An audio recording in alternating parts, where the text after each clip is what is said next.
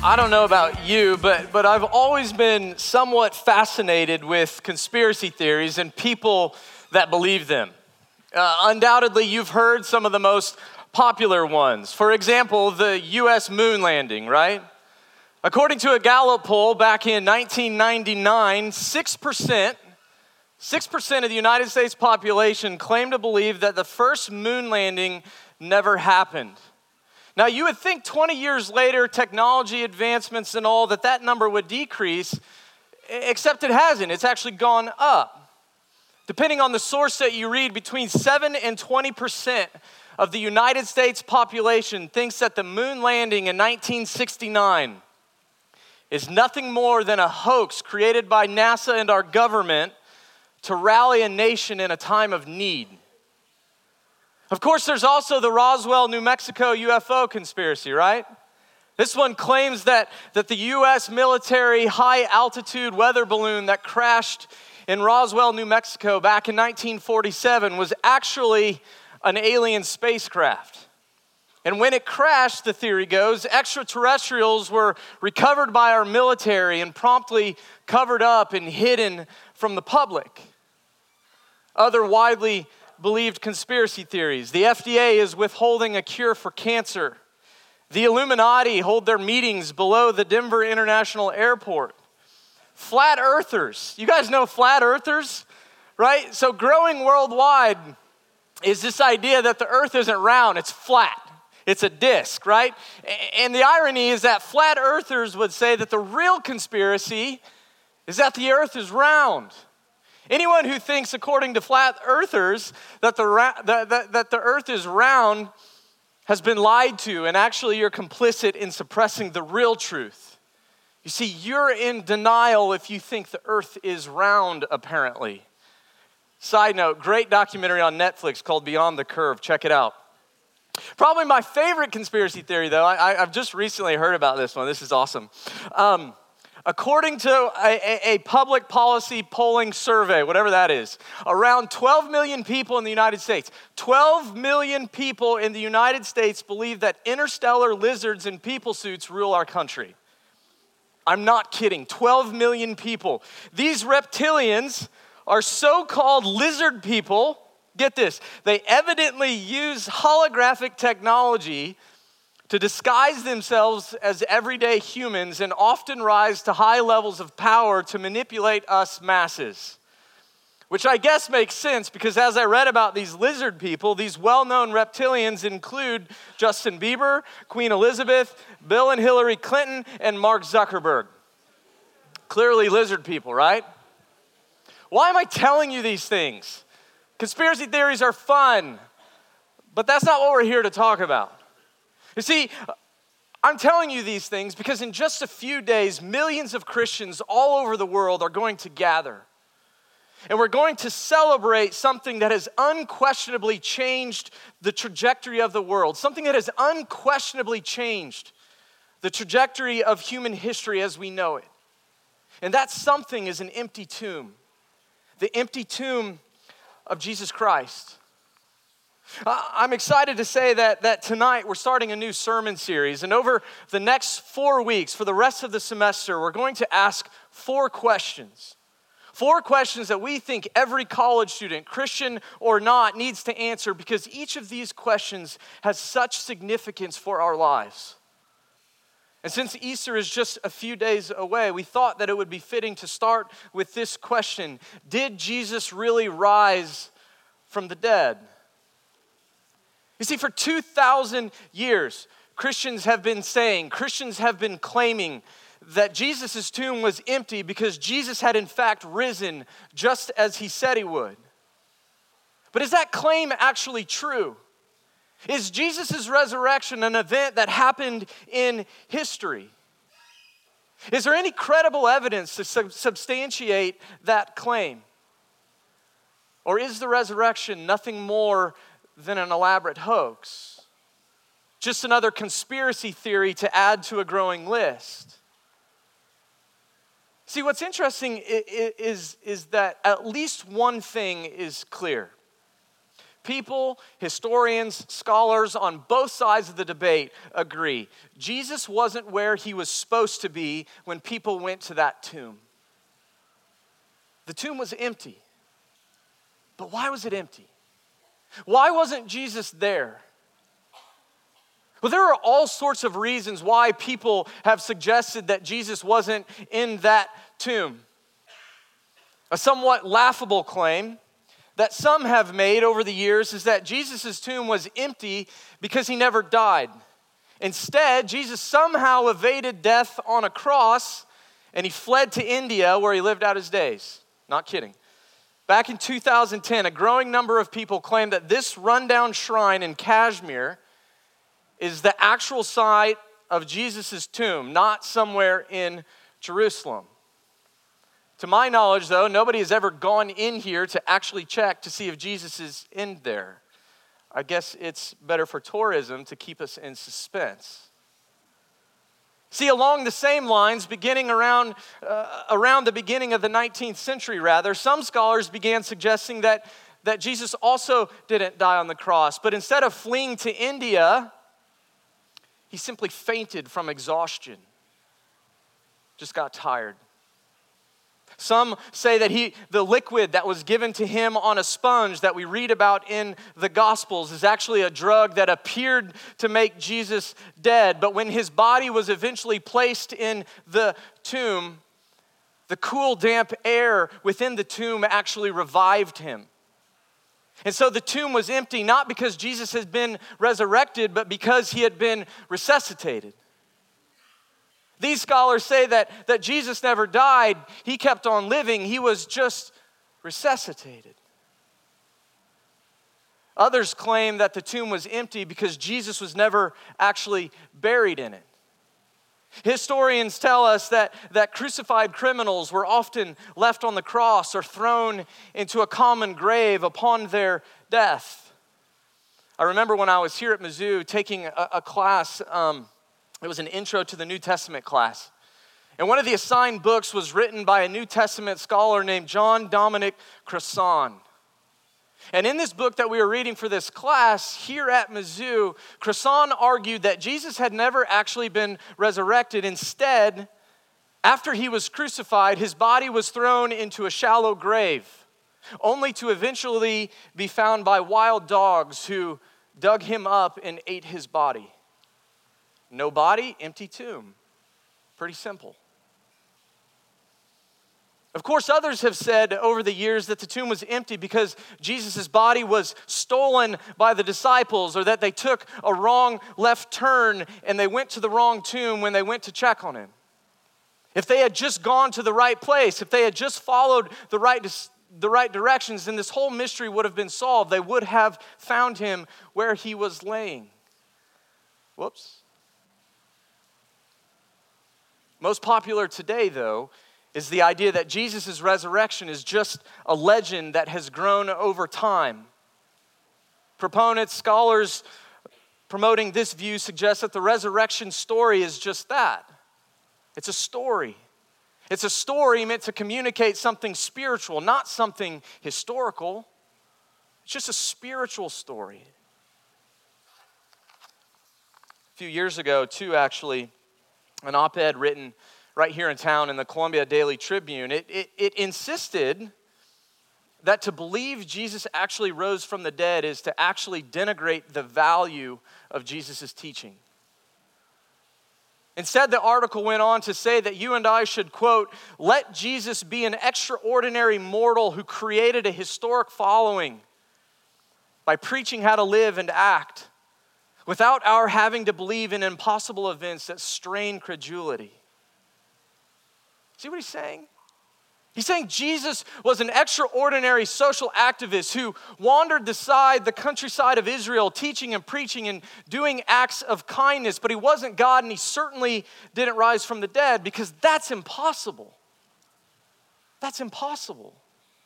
And so it must be that after this man Jesus died, his followers, well, they tried to keep his memory alive by telling his story. And like every story that is told over and over and over, it became at the least embellished, if not an outright lie. And so stop believing the resurrection actually happened, because it didn't, they say. Now, all of those things said, those are real things that people say to explain the empty tomb. All of those things said, what's the most plausible explanation for the empty tomb that day? You see, contrary to those that suggest that Jesus never died on the cross, we know that he couldn't have possibly survived. Roman soldiers were professionals when it came to killing people. Matthew 27, verse 26, it tells us that before Jesus was crucified, he was scourged. It was a horrifically cruel form of flogging. The whips used in these Roman floggings, maybe you've heard this, they were composed of braided leather, interwoven with pieces of metal and bone. Why? For the purpose of ripping through and tearing apart human flesh. Historians that have studied these things tell us that recipients of these floggings, they often received 39, sometimes more lashes. And by the time this flogging was finished, the back of a person's body was so shredded that bones and organs were completely laid bare. It's graphic, isn't it? I heard a New Testament scholar actually on campus in this room last week. He said that while he was writing his dissertation, maybe a book, he said he spent 6 months studying these things. 6 months studying these kinds of floggings. And the material that he was studying, the material that he was reading was so graphic, it was so horrific, that often he would have to put the book down and walk away from it for days. See, these kinds of floggings, they were terrible. And in many cases, the floggings themselves were fatal. But historians agree with the biblical testimony. Jesus survived his scourging and went on to be crucified. Mark 15, verse 15. So Pilate, wishing to satisfy the crowd, released for them Barabbas, and having scourged Jesus, he delivered him to be crucified. Now we know from history that crucifixions went like this. When Jesus was crucified, he was laid down, and his arms were stretched out wide.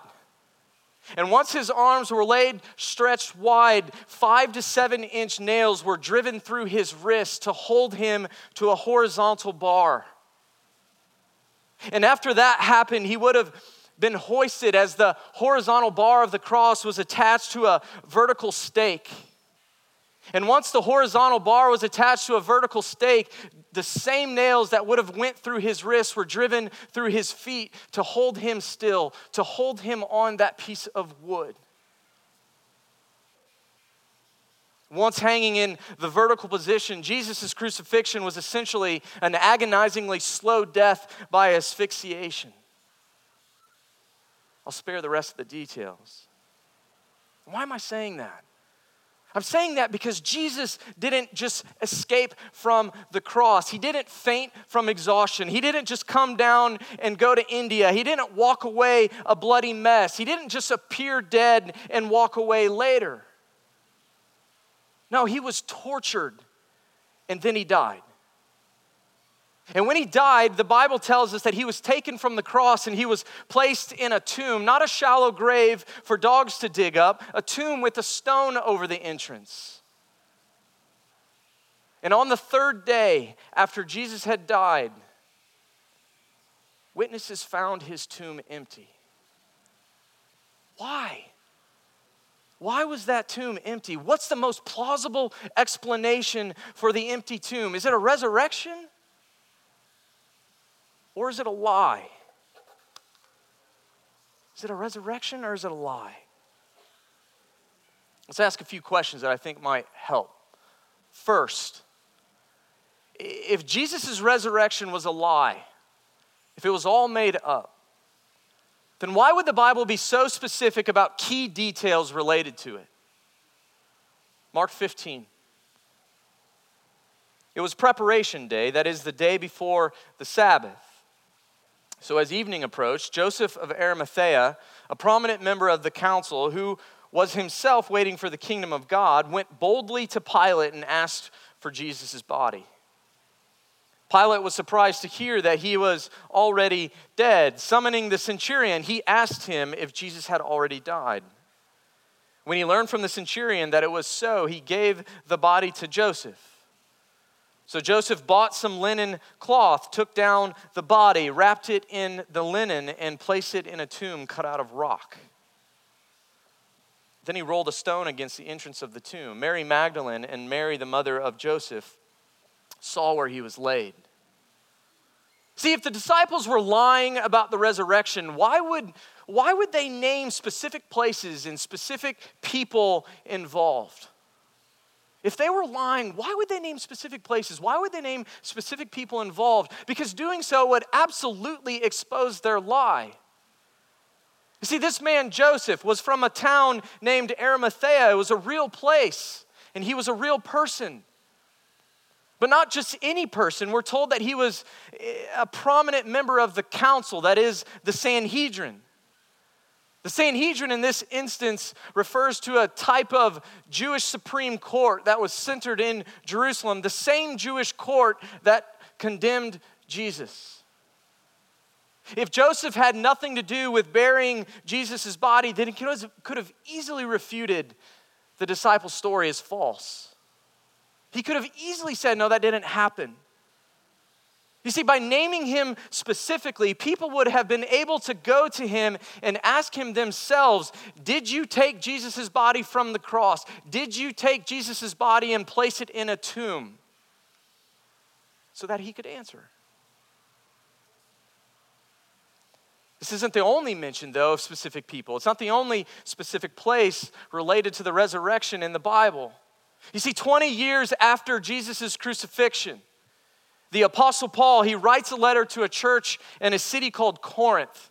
Corinth was an educated, skeptical city that had many people who doubted that the bodily resurrection of Jesus actually happened. This is what he says to them. 1 Corinthians 15. He says, "For I, Paul, delivered to you as of first importance what I also received, that Christ died for our sins in accordance with the Scriptures, that he was buried, that he was raised on the third day in accordance with the Scriptures. And then he appeared to Cephas," that is Peter, "then to the 12 disciples. Then he appeared to more than 500 brothers at one time, most of whom are still alive, though some have fallen asleep. Then he appeared to James and then to all the apostles. Last of all, as to one untimely born, he appeared also to me." You see, we need to concede something. It's true that nobody actually witnessed Jesus walk out of that tomb. Nobody saw it that we know of. But according to Paul in these verses, Jesus appeared to many people after he rose from the dead. Sometimes Jesus appeared to individuals. Sometimes he appeared to groups of people.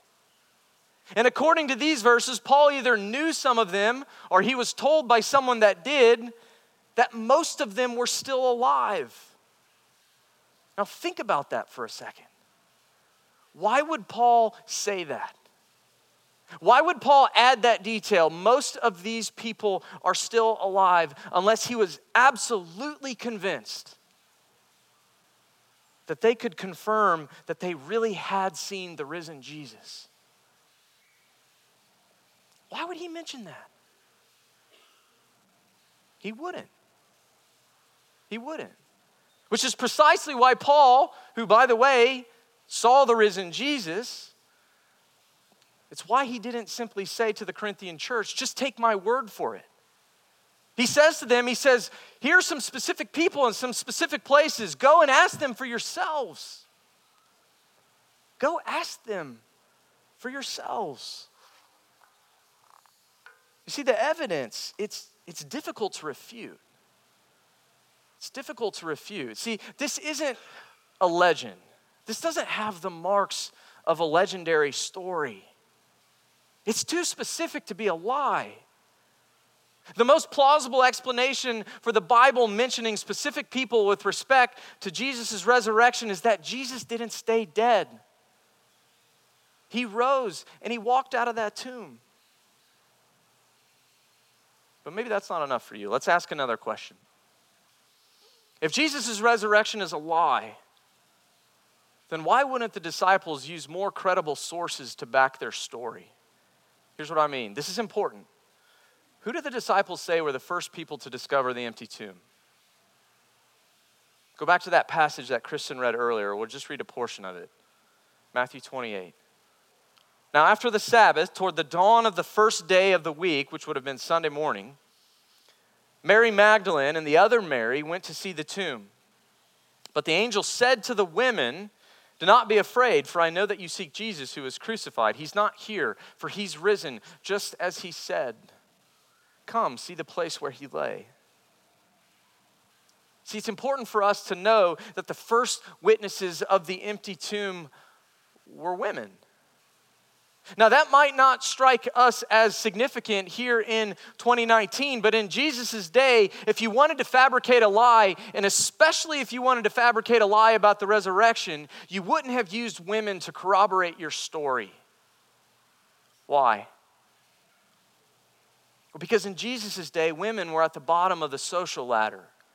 Women were at the bottom of the social rung, so much so that some first century rabbis actually taught that it was better to burn the law, referring to the Old Testament. It was better to burn the law than to teach it to a woman.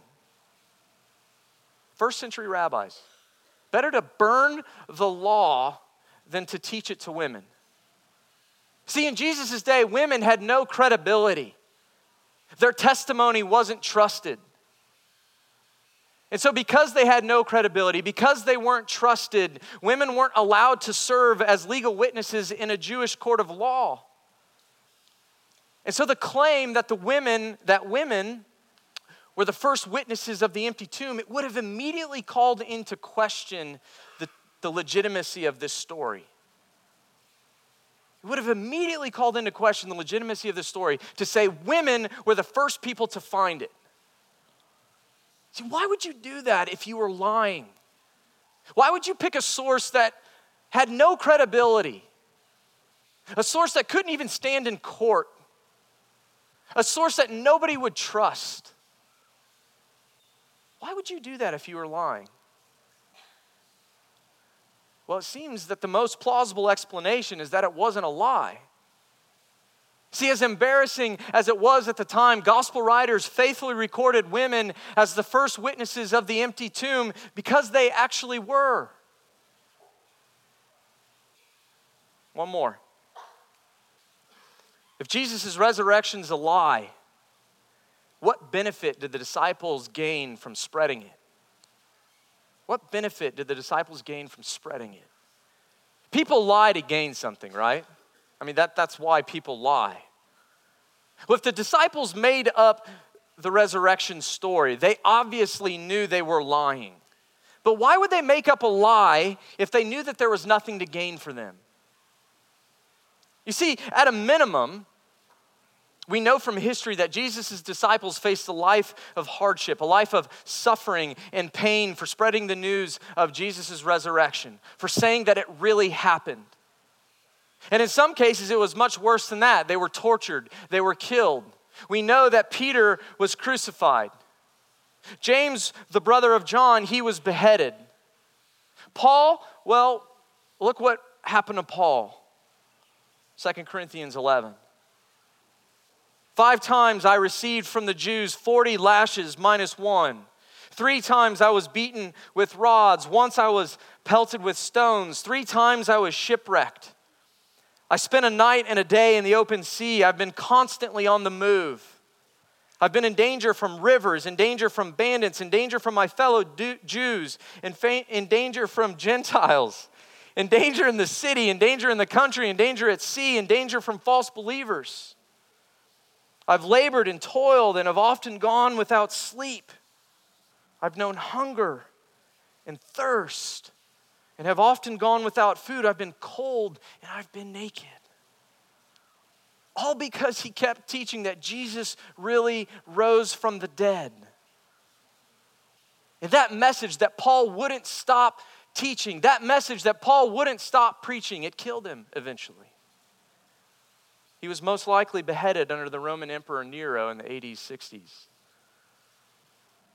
Why though? Why suffer? Why go through a life of pain and hardship? Why not eventually cut a deal and say, okay, yeah, we made it up, now let me live? Who would die for a lie?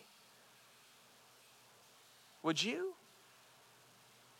Would you die for a lie? See, there are always going to be smart skeptics, scholars, smart people that have reasons to doubt the historicity of Jesus' resurrection, to not believe that Jesus actually physically, bodily rose from the dead in history. But hear me say this, the existence of smart skeptics and scholars doesn't mean that it's unreasonable to believe that he actually did. See, the earliest disciples of Jesus were willing to gain nothing and lose everything because they were convinced beyond a shadow of a doubt that they had seen the risen Jesus with their own eyes. They had interacted with him. They had touched him. They had eaten with him. They had spoken to him. The evidence is hard to refute. It's hard to refute. You see, the resurrection, though, it's not just an arbitrary reality. If Jesus really rose from the dead, and I believe the most plausible explanation for the empty tomb is that he did just as he said he would, then it changes everything. See, when Jesus was arrested, his disciples fled. They deserted him. They were ashamed. The cross to them represented Jesus' failure. But something changed. Something changed because before long, this unimpressive group of skeptics that were ashamed about Jesus began spreading a message that changed the entire world. And it was a message that they were willing to die for, a message that they were willing to suffer for, a message they were willing to endure pain and hardship for. Paul was the persecutor of a church, remember? Of the church, not a church, of all the church. He was complicit in the killing of Christians for their faith. But something changed. Something changed because before long, Paul was claiming that Jesus really rose from the dead, and claiming that Jesus really rose from the dead mattered far more to Paul than his own life. Why? Why? Because the resurrection changed their stories. It transformed their lives. Does it change yours? Does Jesus' resurrection change your story? Does it change how you live your life? Several years ago, some of the staff members at the Crossing walked around campus and downtown asking the same question. Let's watch to see what people had to say.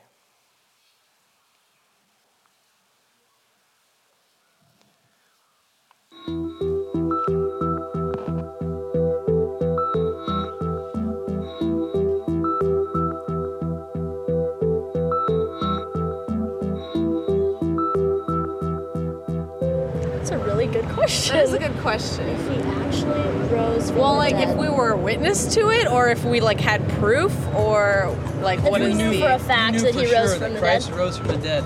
Absolutely. Would that change how you live your life today? No, not really. No, probably not. I don't know. I don't even know how to start answering that. You should ask this guy about that stuff, actually. Probably not. I do believe in God, and I'm actually a reverend, just not a practicing one. Personally, I live my life just normally. I don't think about religion or having religion dictate my life. Believing in Jesus and believing that he rose from the dead really shapes who I am and the decisions I make, because I consider myself a Christian. I believe in Jesus. He died for our salvation, he rose, and that's what Easter's all about. It definitely has an impact. Well, actually, no. I disagree with that because I try to be the best person I can be every day. I think it doesn't really matter to me. You get the message from it, whether it actually, physically happened in history or not, and people will choose to believe it, whether, whether or not it actually happened. So for me, it doesn't change anything. It kind of has changed how I live my life. It gives more purpose and more direction to how I sort of decide to go about my business. It would probably cement my beliefs. I'm mostly belief in things that are greater than me, but I'm not too sure. So I'll let the rest of my life figure that out. So if he rose, it would cement the thing. I would hope that it affects the way I live my life every single day. I've studied a lot about it, actually, and I believe I'm doing a pretty good job. I mean, I could be a good person on my own, so really wouldn't. But some people need that, which I understand, but personally.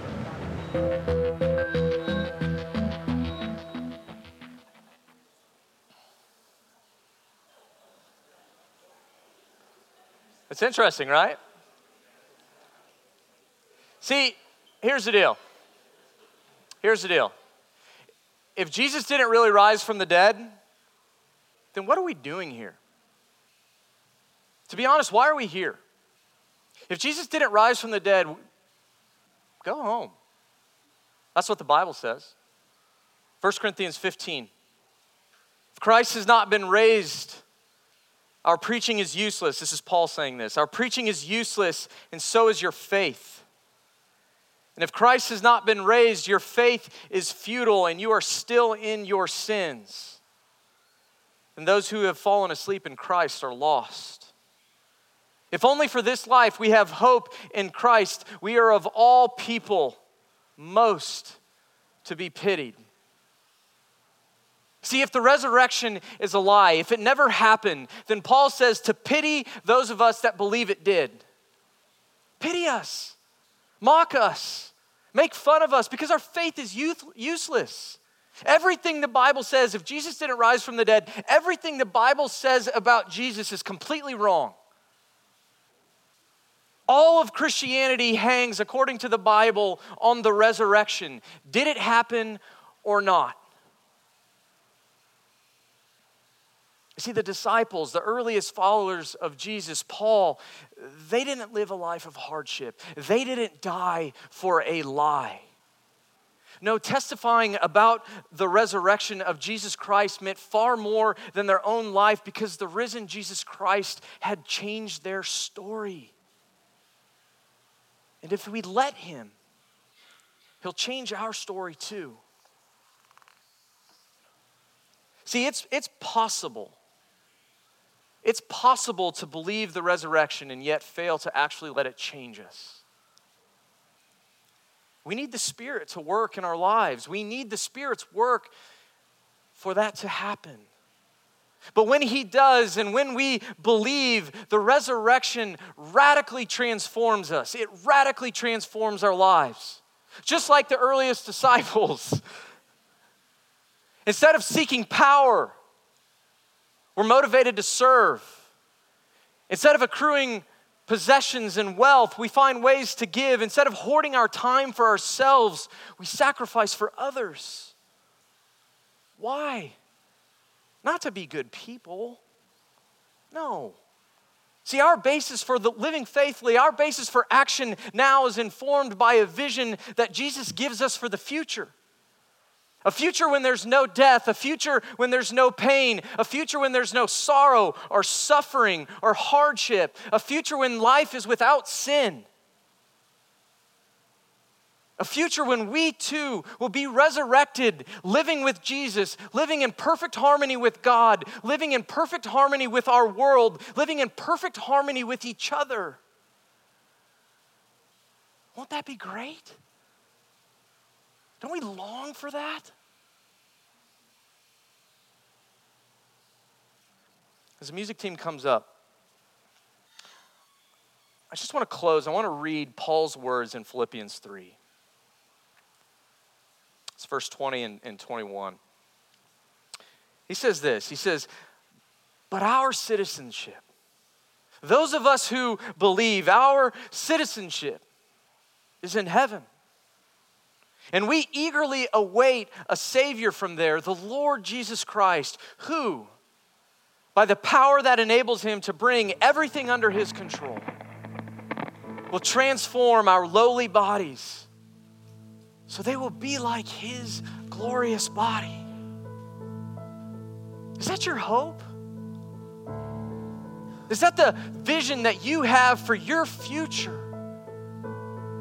A transformed body, a renewed world living in perfect harmony with Jesus and each other. You see, Jesus walked out of that tomb, and one day you and I will too. Is that what you're living for? Is that the story that you're living for? Are you living for some other story? See, the most plausible explanation for the empty tomb is that Jesus really rose from the dead. He changed the world because he didn't stay dead. And if you let him, his resurrection will change your life too.